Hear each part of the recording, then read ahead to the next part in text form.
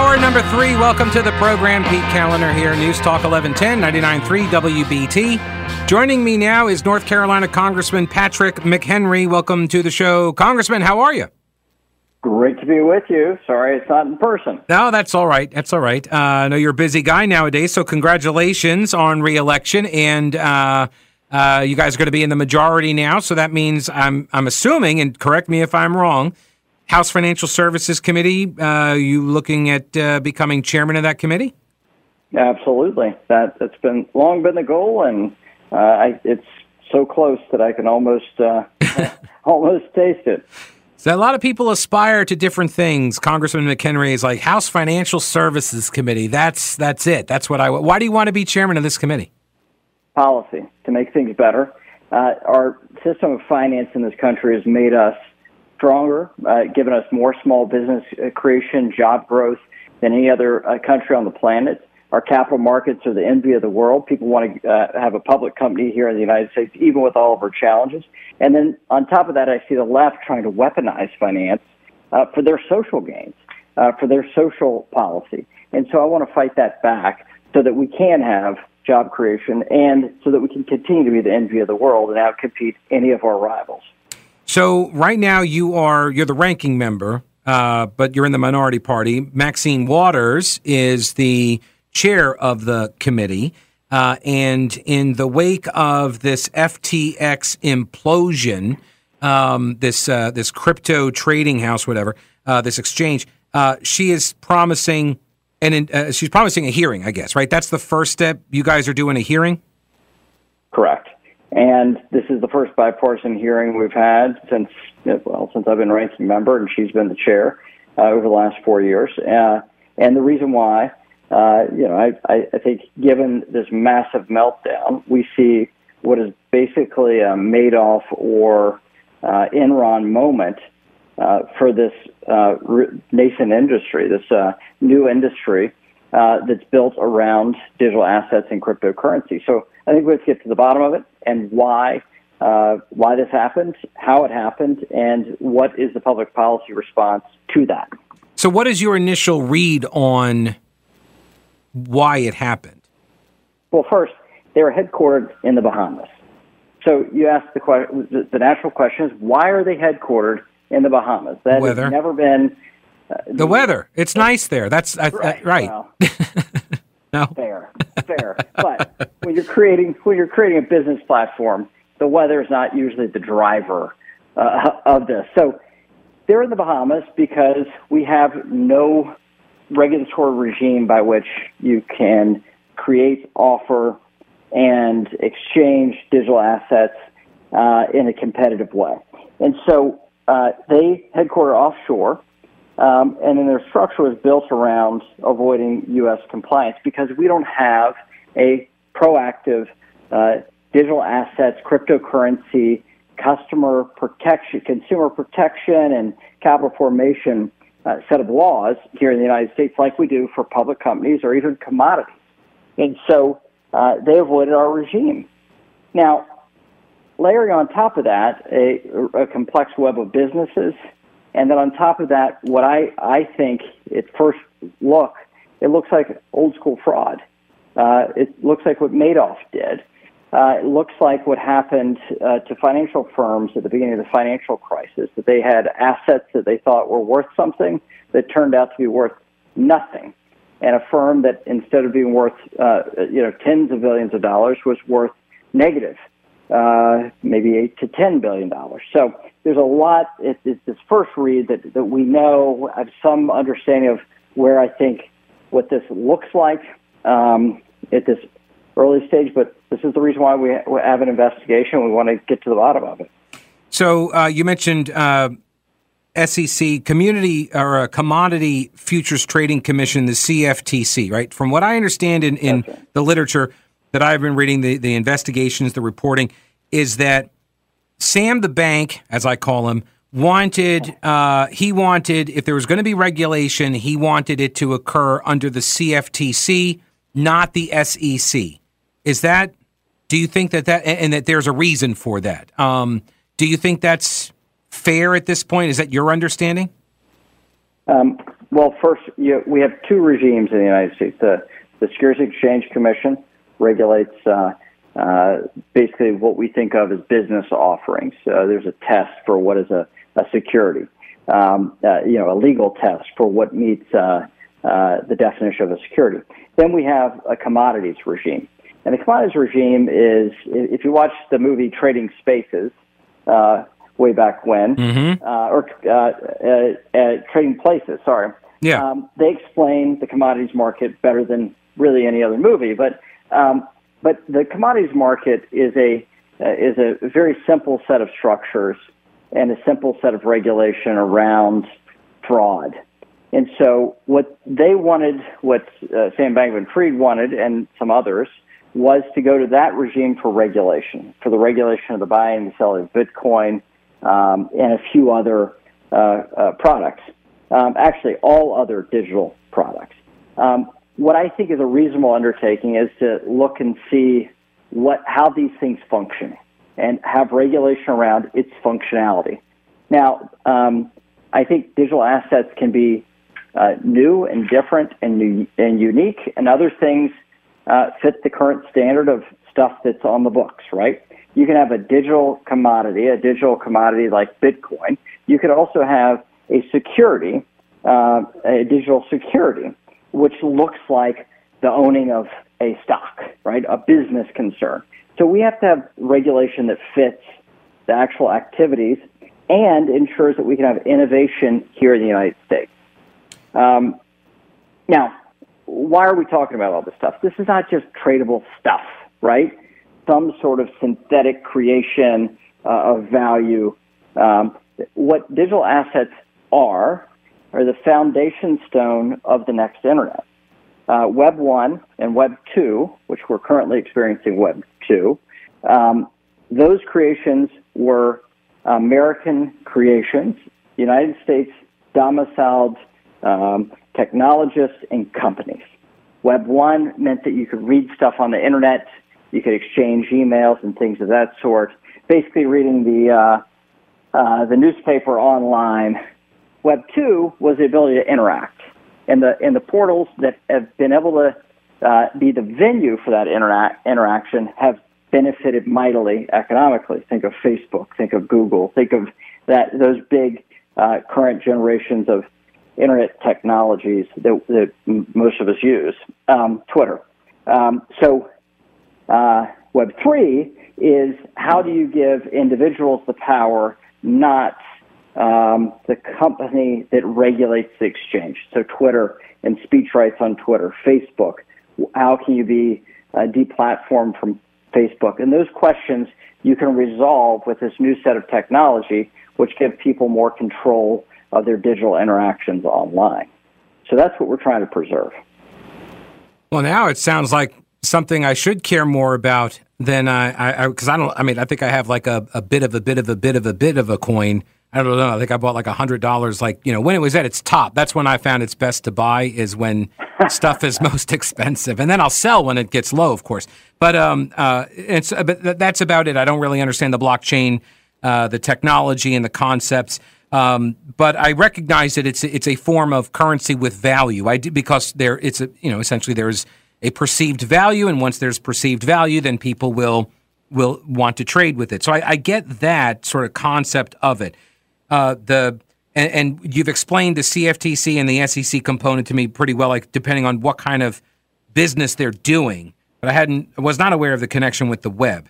I am seeing there is some what is it called here? Sharpening of the teeth by lawmakers to pin this all on the SEC. And the head of the SEC, the chairman, Gary Gensler, so what is his role in all of this, to your knowledge? Well, we know that he's met with Sam Bankman-Fried, but frankly, if you're in D.C., anything related at all to digital assets, you've met this guy at some point in time. But Chairman Gensler's met with Sam Bankman-Fried. Chairman Gensler has made key decisions that have led more offshoring of the creation of digital assets and the technology behind it, which means those jobs go overseas and those technologies get deployed overseas. And if you raise money and it does well, those profits go overseas and those tax collections go overseas. So what we see from him is a very anti-digital asset, anti-cryptocurrency point of view.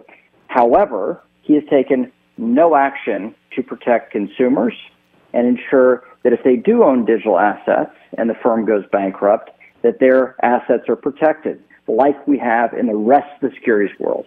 If you have a Fidelity account or a Vanguard account, you have a certain level of protection if that company goes broke, right? If Merrill Lynch goes broke, like in the financial crisis, if it had gone broke, then your assets would be protected. We don't have those like-kind protections in the world of digital assets because of the actions of Gary Gensler. So he's not acted in a positive way, and the things that he's done have disadvantaged consumers and made us less protected. The final thing I'll say is this. His most significant action in digital assets and cryptocurrency in the last 6 months was fining Kim Kardashian for shilling for some coin. And the Securities Exchange Commission fined her $1.5 million for some sort of advertising thing that she did. That's his most significant action, which is ridiculous when you see massive fraud like FTX and what they've perpetrated, and $2 trillion of value wiped out across the planet because we don't have smart regulation around this. Do you know that Caroline Ellison, the girlfriend of Sam Bankman-Fried, that her father was the head of the economics department at MIT and once reported directly to Gary Gensler? Did you know that? Yes, I've read that. Okay, all right. I just throw that out there. I don't know what it means. I just throw it out there. So on this, there have been a number of questions raised about his conflicts of interest. We'll investigate those things. And I don't want to prejudge any of those things because I think there are serious issues at stake. There's also this question of other actions by players in this space that don't fall into what I'm doing legislatively. It's fine for others to have an opinion about it, but I'm trying to stick to how we actually get something done so you can have this innovation happen in the United States and do it in a way that you don't have an FTX situation, defrauding customers. Congressman Patrick McHenry is my guest. We'll have more with him in a moment.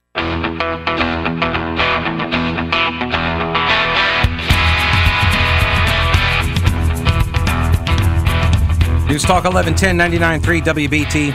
Congressman Patrick McHenry is my guest, and he is fixing to be the chairman of the House Financial Services Committee. And so I remember probably maybe about 2 years ago, a year and a half ago, we talked, and you had said something on another podcast, and then I went over it with you, and you had said at the time that you can go to Congress and you can be essentially a bomb thrower, or you can get stuff done, and both roles are needed. Like, you need people to fulfill both of those types of roles. And you had decided that you wanted to get stuff done. You had sort of done your tour as a bomb thrower early on.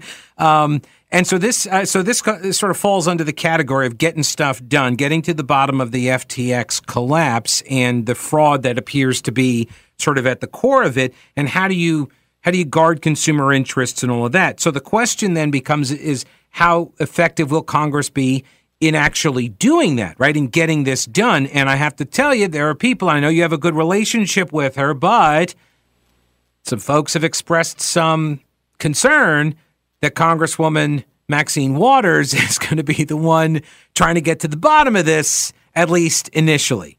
So what do you say to those who express those types of concerns? I've got to work with the people that are elected to Congress to get things done. And I've made a willful decision that I'm going to try to get the best out of every relationship I have to benefit my constituents and the American people. That doesn't mean that I'm going to the left. It means that I'm looking for conservative policy that moves us forward. And if it moves us in our direction, a more freedom for individuals, I'm all for it. And I'm willing to work with anyone to do that. Right now, we have the Democrat Congress going out, and what I attempted as soon as the FTX meltdown happened, what I reached out to the current chair and said, we should do this together and we should start the process now. If not, we're going to have to wait till January. And in January, we're going to do it. And the way we start it is going to be different than how the Democrats would start it. That's for sure. That's understandable. There should be two different approaches on this. A liberal approach and a conservative approach. Okay, so and right now, I think it's in our interest to start the conversation, start the investigation, so that we can actually get to the bottom of it more quickly. That's my goal. And then, so that's phase one. Phase two is obviously making sound, smart policy. It'll be a Republican House that will originate sound, smart policy. It'll be my committee that takes the first bite of that apple. Minnesota Representative Tom Emmer, I believe he's now going to be the majority whip, and I thought it was interesting. This was from Yahoo News. He condemned the collapse of FTX as a failure of business ethics, government oversight, and regulatory procedures. You said earlier that it's just good old-fashioned fraud. Is that? It seems like there were no business controls in place inside the company. Things that my comptroller dad would blow a gasket at seeing, and I'm reading like the comments from the Enron bankruptcy guy, and he's like, this is worse than Enron. How does none of that ever pop across somebody's radar inside the business or inside the industry until it ends up like this? Well, hundreds of millions of dollars of venture capital and outside investments. You would think that there's a greater level of due diligence that came from that. Frankly, because they're headquartered in the Bahamas, we did not have the insight we needed because, frankly, we drove a business like this offshore. If it was going to be legitimate, we'd driven it offshore. And I think the secondary benefit they got from being offshore is a lack of oversight. There was no board of directors. And as my friend Tom Emmer, as you quote him saying, he says it very succinctly. This is not just a failure in one part, but a failure in three parts that are quite obvious. The regulatory piece in America we can get right and we can get better. We cannot force business ethics. We can have investors force business ethics and better practices, yes. We can have clear rules of the road and clear law so that people are not harmed. But at the end of the day, people are people, and we have to have systems that are outsized to the notion or ambition of one person or one personality. And so we have to be smart about that. One of the, there was a piece here at Vice.com, how SBF, and I don't like giving him the credit, like that street cred with the SBF. That's why I call him Sam the Bank now. But this Vice article says he created a new playbook for manipulating Washington, D.C. And they talk about how, the way you just, his attire, his hair, his pedigree, his smarts, the way he talked, this effective altruism, the woke language that he used in order to, sell indulgences to people or whatever in the Church of Wokeism. But also, he spread a lot of money around, a lot of money between both of the political parties. So, and I think Emmer actually, I just saw today that he's gotten some of the money too. Tom Tillis's PAC got money to oust Madison Cawthorn. So I wonder who all on this committee that's going to be looking at it. Maxine Waters, I believe, got some money. No, she went down and met with him, blew him a kiss in one of the meetings. So, how do we know that this is actually going to be a credible investigation? Public scrutiny. That's how. All that stuff is knowable, and the public can hold people accountable for the actions they take and the direction they take. And, it's up for the public. I deal with financial services policy. I don't deal with campaign finance policy. That is what it is, and the public is going to have to judge it for what it is. I don't think, however, this is some new process that he created. Mm-hmm. I think it's a very old school set of charm that he tried to use in order to manipulate for the type of regulation he wanted. And I would just summarize their view was to go look around at all the regulators, and if anyone had calluses in their hand, it showed that they'd done a day of work, and therefore they did not want to be regulated by them, which is insane. It's not like, going a public company in the United States is the easiest regime in the world. However, we are, the biggest economy in the world. We have the rule of law. We have speech rights. We have all these things that are so positive that it outweighs the regulatory pain of being a public company in the United States. Now, obviously, I'm doing everything in my power to make sure it's easier to become a public company in the United States. And so we have clear rules of the road, so you don't have to play all these political games that these corporations are currently playing with woke politics and in the social agenda of the left. But we should be the place everyone wants to be. And for generations we were. And I don't want us to lose that. I don't want us to lose that to any other country in the world because of our stupidity or by the actions of the far left. Congressman Patrick McHenry, thank you very much for your time. I wish you a very happy Thanksgiving, and for you and your family. Favorite? Do you want to tell us what's your favorite Thanksgiving dish that's going to be on the table tomorrow? Oh, well, I just brined the turkey this morning, so you got that. But I would tell you, mashed potatoes are just like with a little Irish blood. It's just hard for me to avoid anything that's a potato. Call it a potato. I'm going to eat many servings of it. It is. I have not had potatoes or carbs in quite a while. Tomorrow is going to be my day, I think, for that. So I will join you on that. Congressman McHenry, always good to talk with you. Thank you, sir. Happy Thanksgiving to you, your wife, and your kids. Happy Thanksgiving. All right. Take care, sir.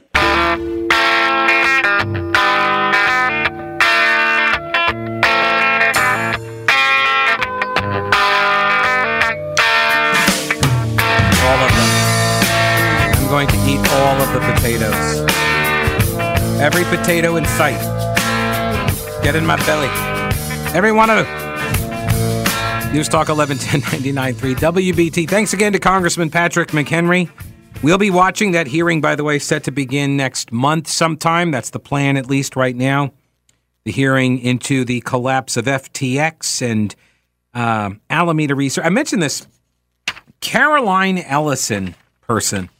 She is the kind of on-again, off-again, quasi-polycule girlfriend of Sam the Bank. And I guess the other people that were in the polycule living in the Bahamas. She was the head of Alameda Research, the trading firm. This, by the way, comes from Business Insider. Alameda Research was the trading firm through which Sam the Bank moved crypto tokens in tandem with running FTX. Amidst the revelation that FTX borrowed money from customer accounts to fund bets via Alameda, Ellison has become a subject of online speculation. Ellison's virtual presence, however, is dwindling by the day. Her LinkedIn, online photos, contact information, it's all largely disappeared over the past few weeks. Right now, the most reliable information about her has been sourced from her Tumblr account. Oh, remember Tumblr? I never did that one. Anyway, is that still a thing? I guess it is. As well as also she's done a handful of media interviews over the years. And in those interviews and on her Tumblr, she speculates often about gender roles, shifts in culture and society. I mentioned earlier that her father, Glenn Ellison, is the department head of economics at Massachusetts Institute of Technology. he once reported directly to Gary Gensler, the current chairman of the SEC. Ellison's mother, Sarah Fisher Ellison, is a senior lecturer in economics at MIT. So both of her parents are academic professors, right? They're tenured professors, whatever. Sam the Bank's parents are both professors at Stanford or Berkeley. Stanford? Ellison enrolled at Stanford. That's where she met Bankman. She enrolled in Stanford. That's where she first began exploring the effective altruism philosophy. And then she joined the Effective Altruism Club. And this is what has been this is how the left got so suckered by this guy. Because they preached this philosophy of effective altruism, which is amass all the wealth you can. Money, money, money, money, money. It's almost like some of the sermons I see some of the preachers doing, right? It was the prosperity gospel, right? Isn't that it? Yeah, like God wants you to be loaded, filthy rich, and then give it all away. That's essentially the effective altruism. Make all this money and then do good with it. That's the concept. And Sam the Bank used that to defraud people and live a lavish lifestyle while promoting the idea that I just drive a Toyota Corolla. Yeah, and you've got $300 million of real estate in the Bahamas. All right, Ron, welcome to the program. Hello, Ron. Hey, how you doing? Hey, I'm well. What's up? I'm stuck on 85, probably like everybody else. No. But my comment is, last year in June, I sent many emails to the Security Exchange Commission, Federal Trade Commission, and the state of South Carolina about FTX. You can watch. It's simple. You can watch the hashtag, and I'll make this about as simple for anybody can understand.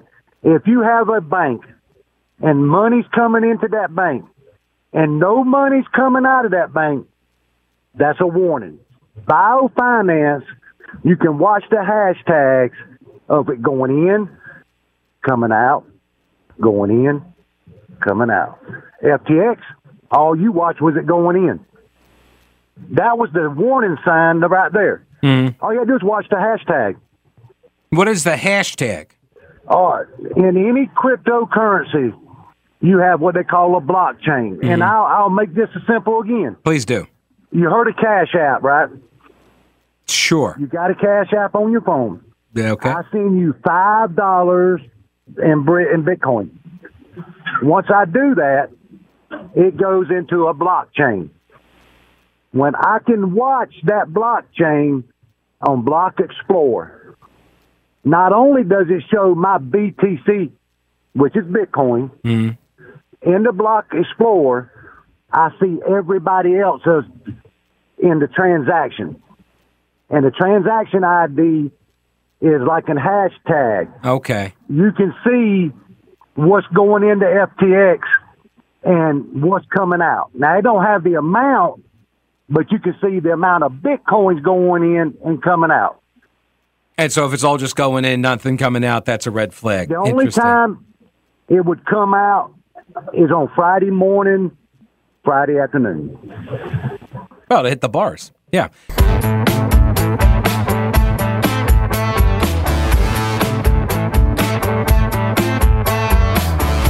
News Talk 1110 99.3 WBT. A programming note. I will not be here tomorrow for Thanksgiving. Also, I will not be here Friday. I need to get to the sales. No, I'm kidding. No, I hope you have a fantastic Thanksgiving day and weekend. And if you are celebrating with family, look, I say this on one of my commercials, and I believe it to be true. And it's actually one of the things that has. I wish I had known this earlier in life, which is that sort of the secret to happiness is gratitude, and that's what makes Thanksgiving. It's becoming more of my favorite holiday. I don't really know if I have a favorite holiday, but I'm liking it more than I used to. Because back in the olden times, right, it was, oh, look at this. You trace your hand and make a turkey out of it. And then, you make some like little pilgrims and you get some like weird little like cornucopias or something, whatever they're called, like these little gourds stuffed with other gourds and whatever. It's just really, it was always just like a very drab blah, like you would eat food, you'd pass out, just boring. But when you start thinking of it in terms of gratitude giving, right? Thanksgiving, to be thankful for the things that you have, that's, and the things that we have, health, we're alive, family, right? A roof over our heads, food on the table, a job, a friend or friends if you're lucky. In a word, this is all just life, right?